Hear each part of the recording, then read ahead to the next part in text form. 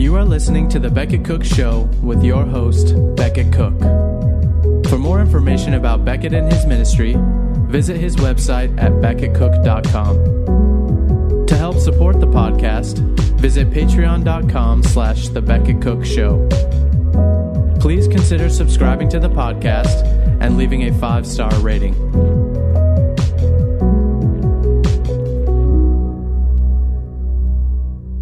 Hey guys, welcome to the show. Today I want to kind of go back to the video from last week about the gay men's chorus in San Francisco and kind of talk about my own personal experience of being the prodigal son, what that looked like, and then being restored to my family, my biological family in Texas, and what all that looked like. Because it was, because I talk about a little about this in my book, but I don't really get into all the details. So today I want to talk about that and what it means to honor your father and mother, one of the 10 commandments, and how I kind of, I regret not listening to my parents. And so I want to get into that today.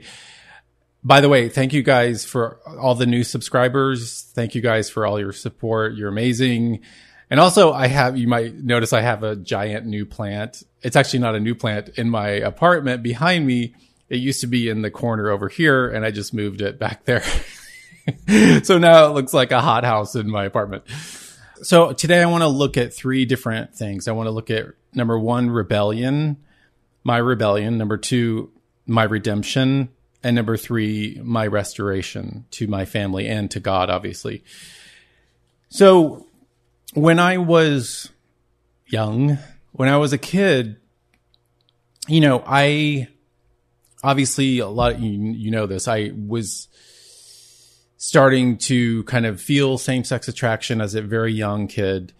And I started to hang out with very young people my age, when I was in elementary school, very young, who also were dealing with the same thing. So I had 2 friends who were very much attracted to the same sex, and they went to my elementary school, and my parents, at a certain point, I think it was later in elementary school, I can't remember exactly when, but my parents basically said to me, we don't want you hanging out with those 2 guys anymore. And it was like it was a weird moment because it was like, okay, how am I supposed to tell them? They're friends of mine. How am I supposed to tell them I can't hang out with them? This is super awkward. And so basically I just kind of ignored my parents and I still hung out with them, but never, it was always kind of in secret. Like I never really told my parents, hey, I'm going out to, dinner with so-and-so tonight. And so I just completely disregarded my parents' wisdom on this. And my parents were Christians. They're in heaven now. They're still Christians. But I just completely disregarded their wisdom and their guidance. And I just was like, no, I'm just going to hang out with these guys. And those 2 guys in particular were very influential in my developing, kind of my homosexuality developing more and more. And they were very kind of, very much on board with that and encouraged kind of exploration and all kinds of stuff. So my parents were actually wise to tell me that. They were wise to say, it's not a good idea for you to hang out with these people. They're a bad influence on you. And turns out they actually were a bad influence on me. One of those guys whom I'd known since kindergarten, he died of AIDS, I think 10 to 15 years ago. He had a very, very tragic life in New York. He moved to New York after college and kind of like spun out of control and then just drugs, alcohol, sex, like all kinds of just craziness. And then he just he just crashed and burned, and he died of AIDS. And so my parents kind of knew what they were doing. And I just see this, especially in the generation today, the young generation today. But even back then, it was just like, oh, what do my parents know? Like they're clueless. Like, I'm going to do my own thing. They don't know what they're talking about. And it's like, yeah, if I look back on my life, it's like my parents they obviously wanted what was best for me, and they wanted to protect me. But I rebelled against that. And I just was like, no, I'm going to do my own thing. And in high school, I talk about this in my book too, but in high school, I became best friends with someone who was gay. We came out to each other. And again, that influence on me, and I'm not saying I take full responsibility for my actions. Like, I'm not blaming other people for my actions, but just like Paul says in 1 Corinthians, do not be deceived, bad company ruins good morals. And it's true. It's like, I, was best friends with someone who was not good for me. And, we ended up, as in my book, I talk about this. We ended up going to gay bars. Like, I was 14 years old going to gay bars in Texas, in Dallas. Like, I was so young, and I was being so kind of corrupted at such a young age.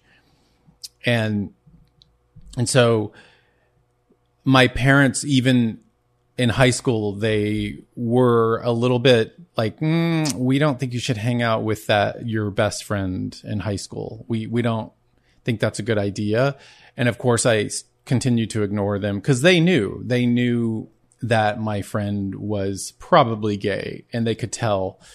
And of course, my parents had no idea that I was going to gay bars and going to nightclubs and doing all sorts of crazy stuff in high school.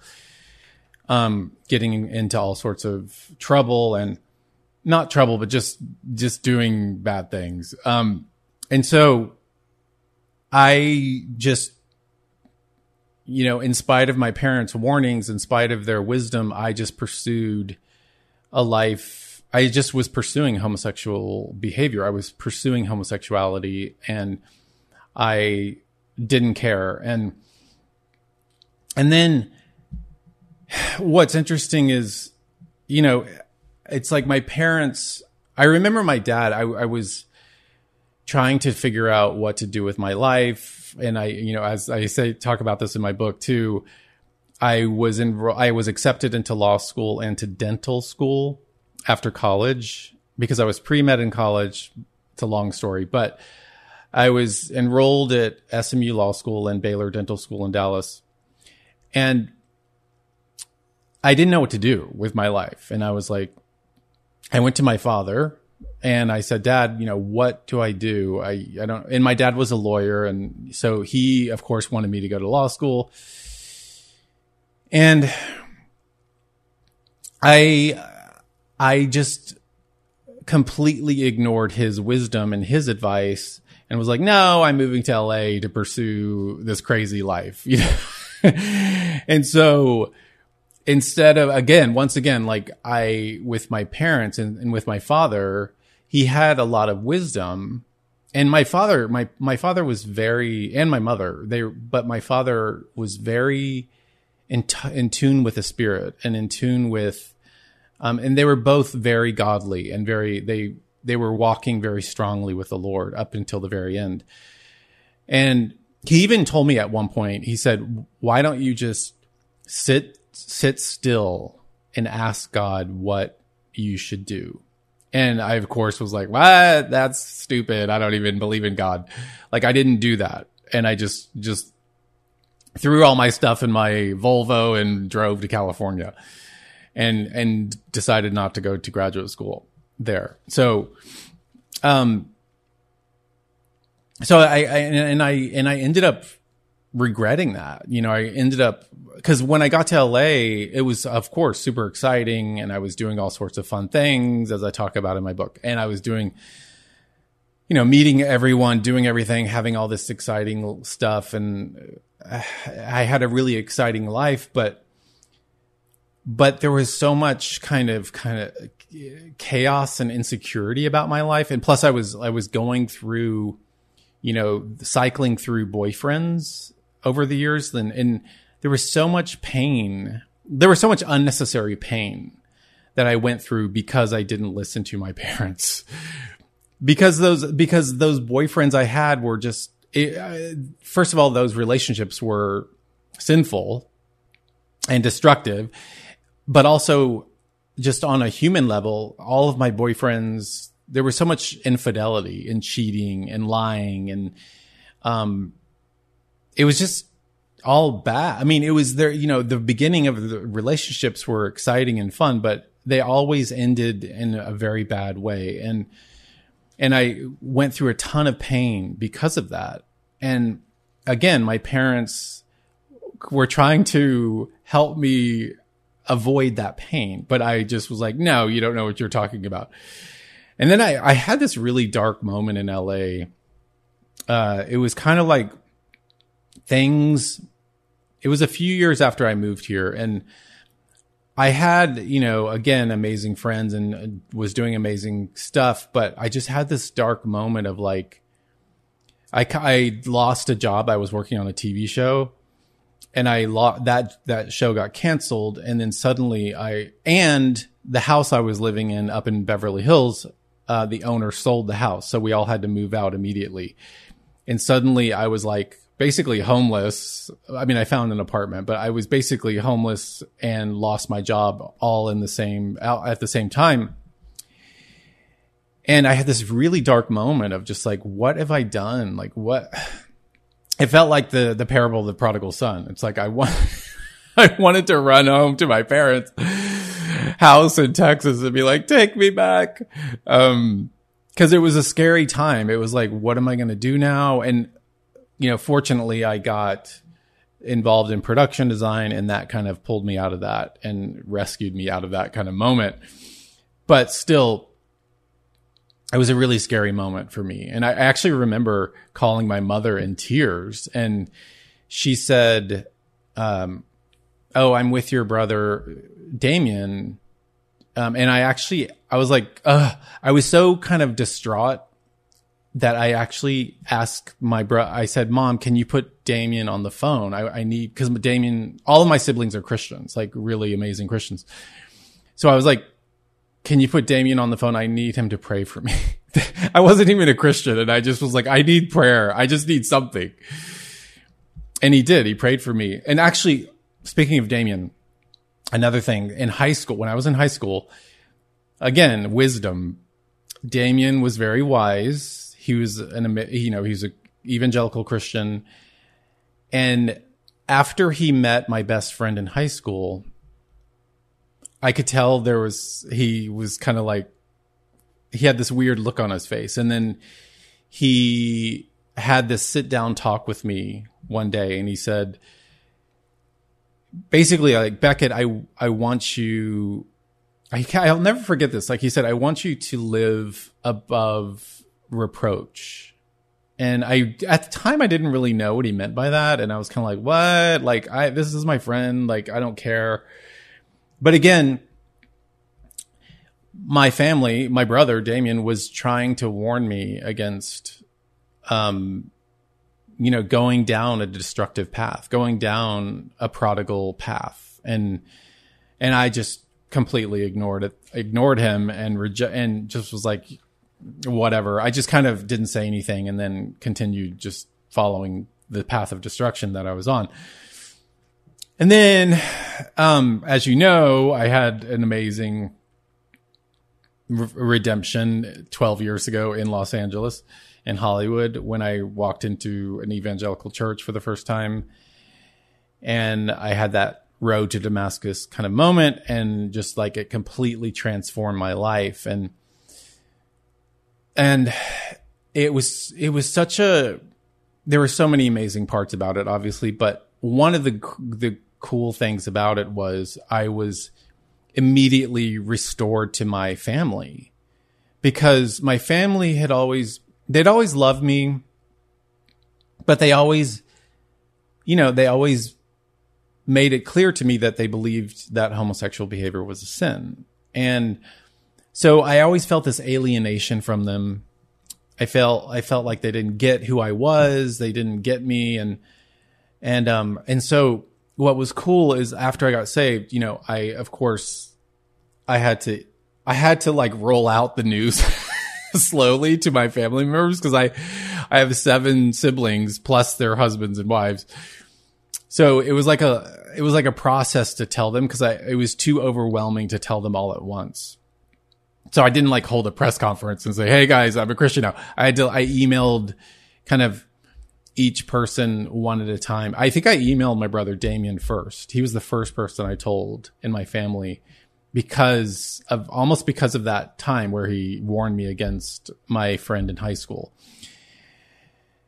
And my family members were just overjoyed. They were all crying and just like couldn't believe that I was saved.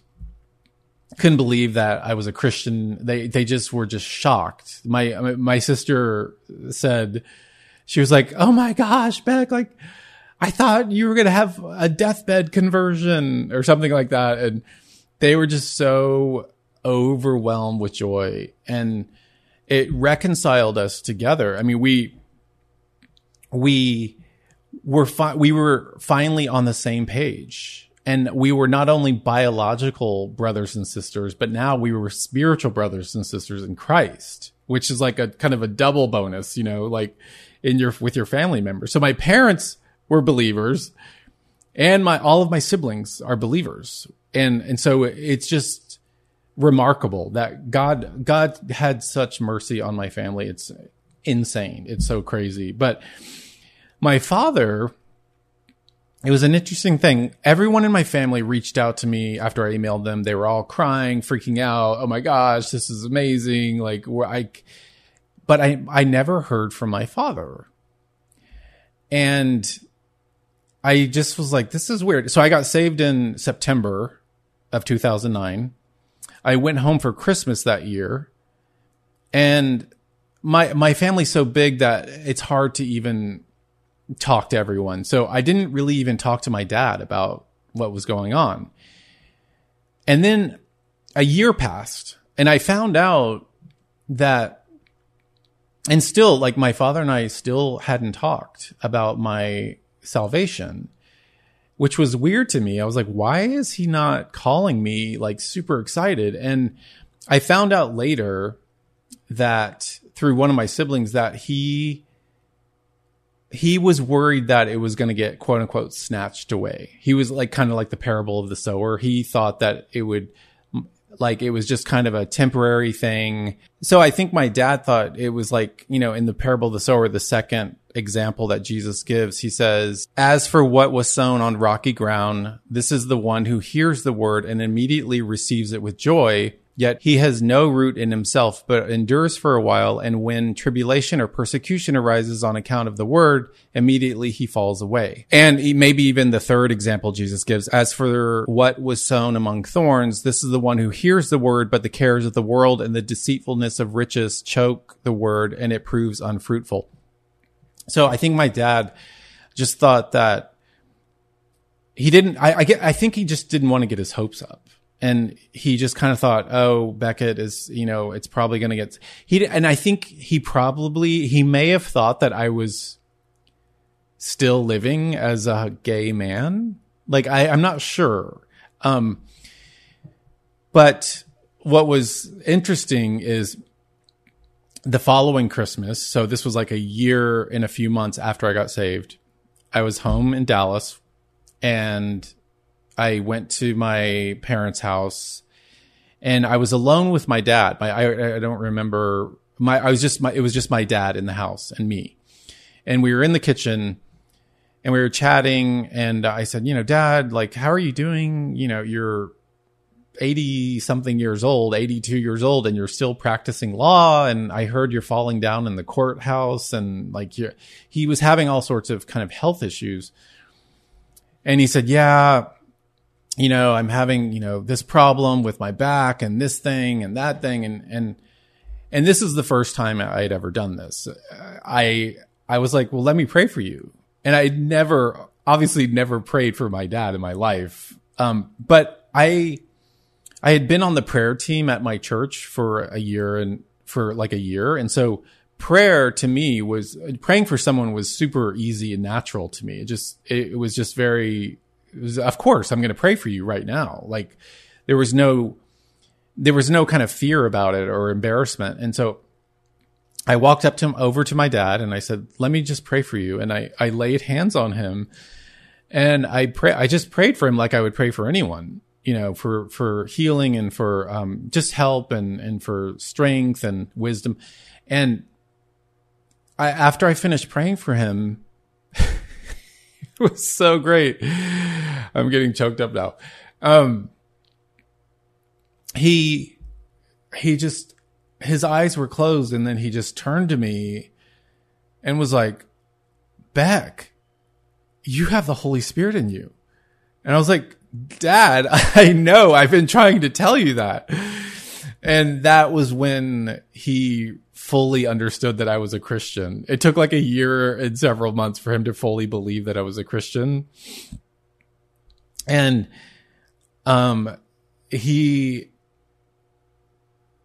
he was, I'm getting so emotional, but he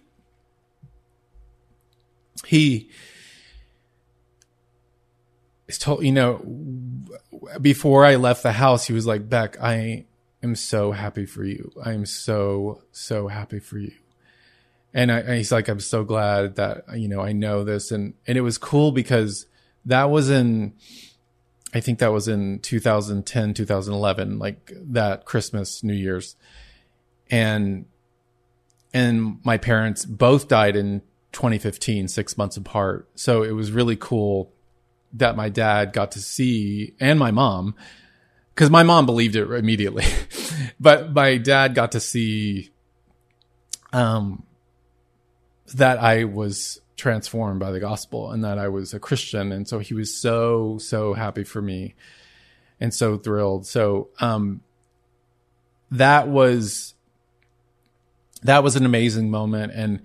And I just loved how after I got saved, I didn't even realize this was going to happen. I didn't even expect this, but it just was like when I went home to see my siblings and their spouses, it was like, oh my gosh, we all believe the same thing. We all have the exact same worldview. We have the same, it was just like, we're all in the kingdom of God. And it was so crazy and so exciting to finally, because every time I went home and, for the 20 years before that, or whenever in high school and in college and after that, and whenever I was home, I always just felt like this outsider. And I just felt like I could never really kind of celebrate with my family members because they just didn't get who I was. But now I could fully celebrate with them. And, when we have this kind of dinner together every year, just the siblings and the spouses, and it's kind of like our sort of immediate family reunion it's New Year's Eve. So now when that happens, it's like we're all on the same page, and it's amazing. And in fact, a couple of years ago, we were having our New Year's Eve dinner at my sister's house. And we were just chatting and laughing and just celebrating and I think the idea of politics came up somehow, or something came up about something political came up, and there was this pause in the conversation. And I said, do you guys remember when I used to be gay and a liberal? And they were just like died. They just like almost fell off their chairs. And they were like, praise God, you're not lost anymore. And so I just really, really, now it's just so fun to see my siblings and to go home. And, it's weird. It's like, I know God worked everything in his timing with my life and it all worked out, praise God. And he redeemed me. But I do if I could do it all over again, because I think about this all the time. If I could do it all over again, I would have listened to my parents. Honestly, like I would have listened to my parents, because I went through so much, kind of trauma with just all the destructive lifestyle I was in, so if I could do it all over again, I would have just listened to them. And I just want to read, a couple of passages from the Bible about parents and about listening to your parents and honoring your parents. Paul, quoting Exodus, Paul in Ephesians 6 says, "Children, obey your parents in the Lord, for this is right. Honor your father and mother. This is the first commandment with a promise, that it may go well with you and that you may live long in the land." And then in Colossians, Paul says, "Children, obey your parents in everything, for this pleases the Lord." And in Proverbs 23, verse 22, it says, "Listen to your father who gave you life, and do not despise your mother when she is old." So I should have listened to my father when he gave me really good advice. And my mother. In Proverbs 1:8 verses 9, it says, "Hear, my son, your father's instruction, and forsake not your mother's teaching, for they are a graceful garland for your head and pendants for your neck." And yeah, if you have Christian parents, it's probably a good idea to listen to them, because they have wisdom. And, even though I wasn't a Christian, they were, and they had true knowledge. They had the true knowledge that I didn't. Proverbs 13:1 says, "A wise son hears his father's instruction, but a scoffer does not listen to a rebuke."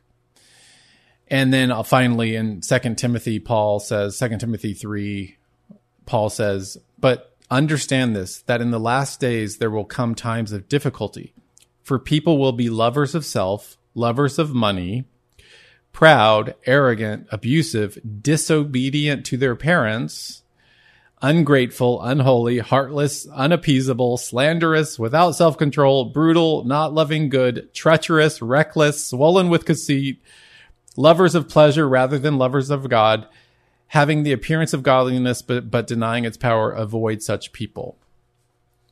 So those are wise words from Paul. But yeah, and so I just thank God that my family members were praying for me for so long, fasting for me.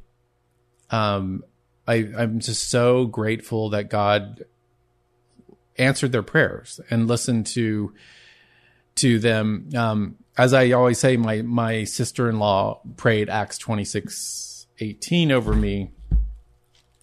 My sister-in-law, Kim. So Acts 26:18 says to open their eyes. So Paul is speaking to King Agrippa and telling about his conversion. And he says, in verse 18 says, to open their eyes so that they may turn from darkness to light and from the power of Satan to God, that they may receive forgiveness of sins and a place among those who are sanctified by faith in me.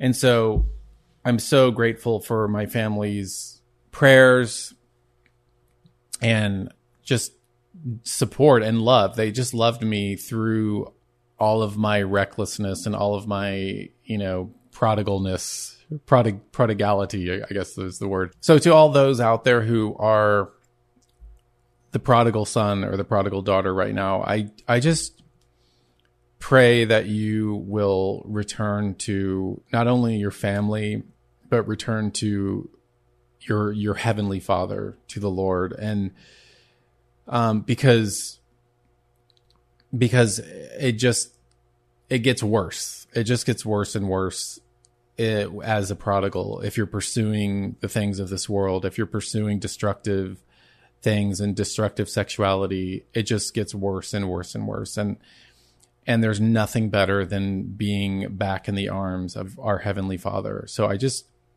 beseech you, I beg you to just consider this and to ask God to help you, to ask God to bring you to Himself and to have mercy on you and go back and be restored to your family. I mean, there's it's just so great. So I recommend that. Thank you guys for watching the show, and I will see you next week on the Becca Cook Show. Thank you. Thank you for listening to this episode of the Beckett Cook Show. Your support makes this content possible. All episodes of the Beckett Cook Show are also available on YouTube. For more information about Beckett and his ministry, visit his website at beckettcook.com.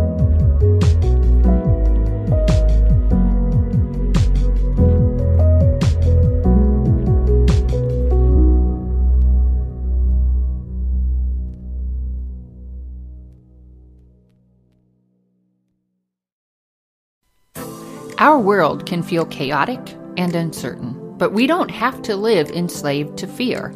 Christ has promised me and you his peace, and throughout Scripture has provided powerful tools and practical steps to help us experience greater freedom. I'm Jennifer Slattery, lead host of the Faith Over Fear podcast, inviting you to join me and my team as together we learn how to starve our fears and feed our faith. Subscribe at lifeaudio.com or wherever you access podcast content.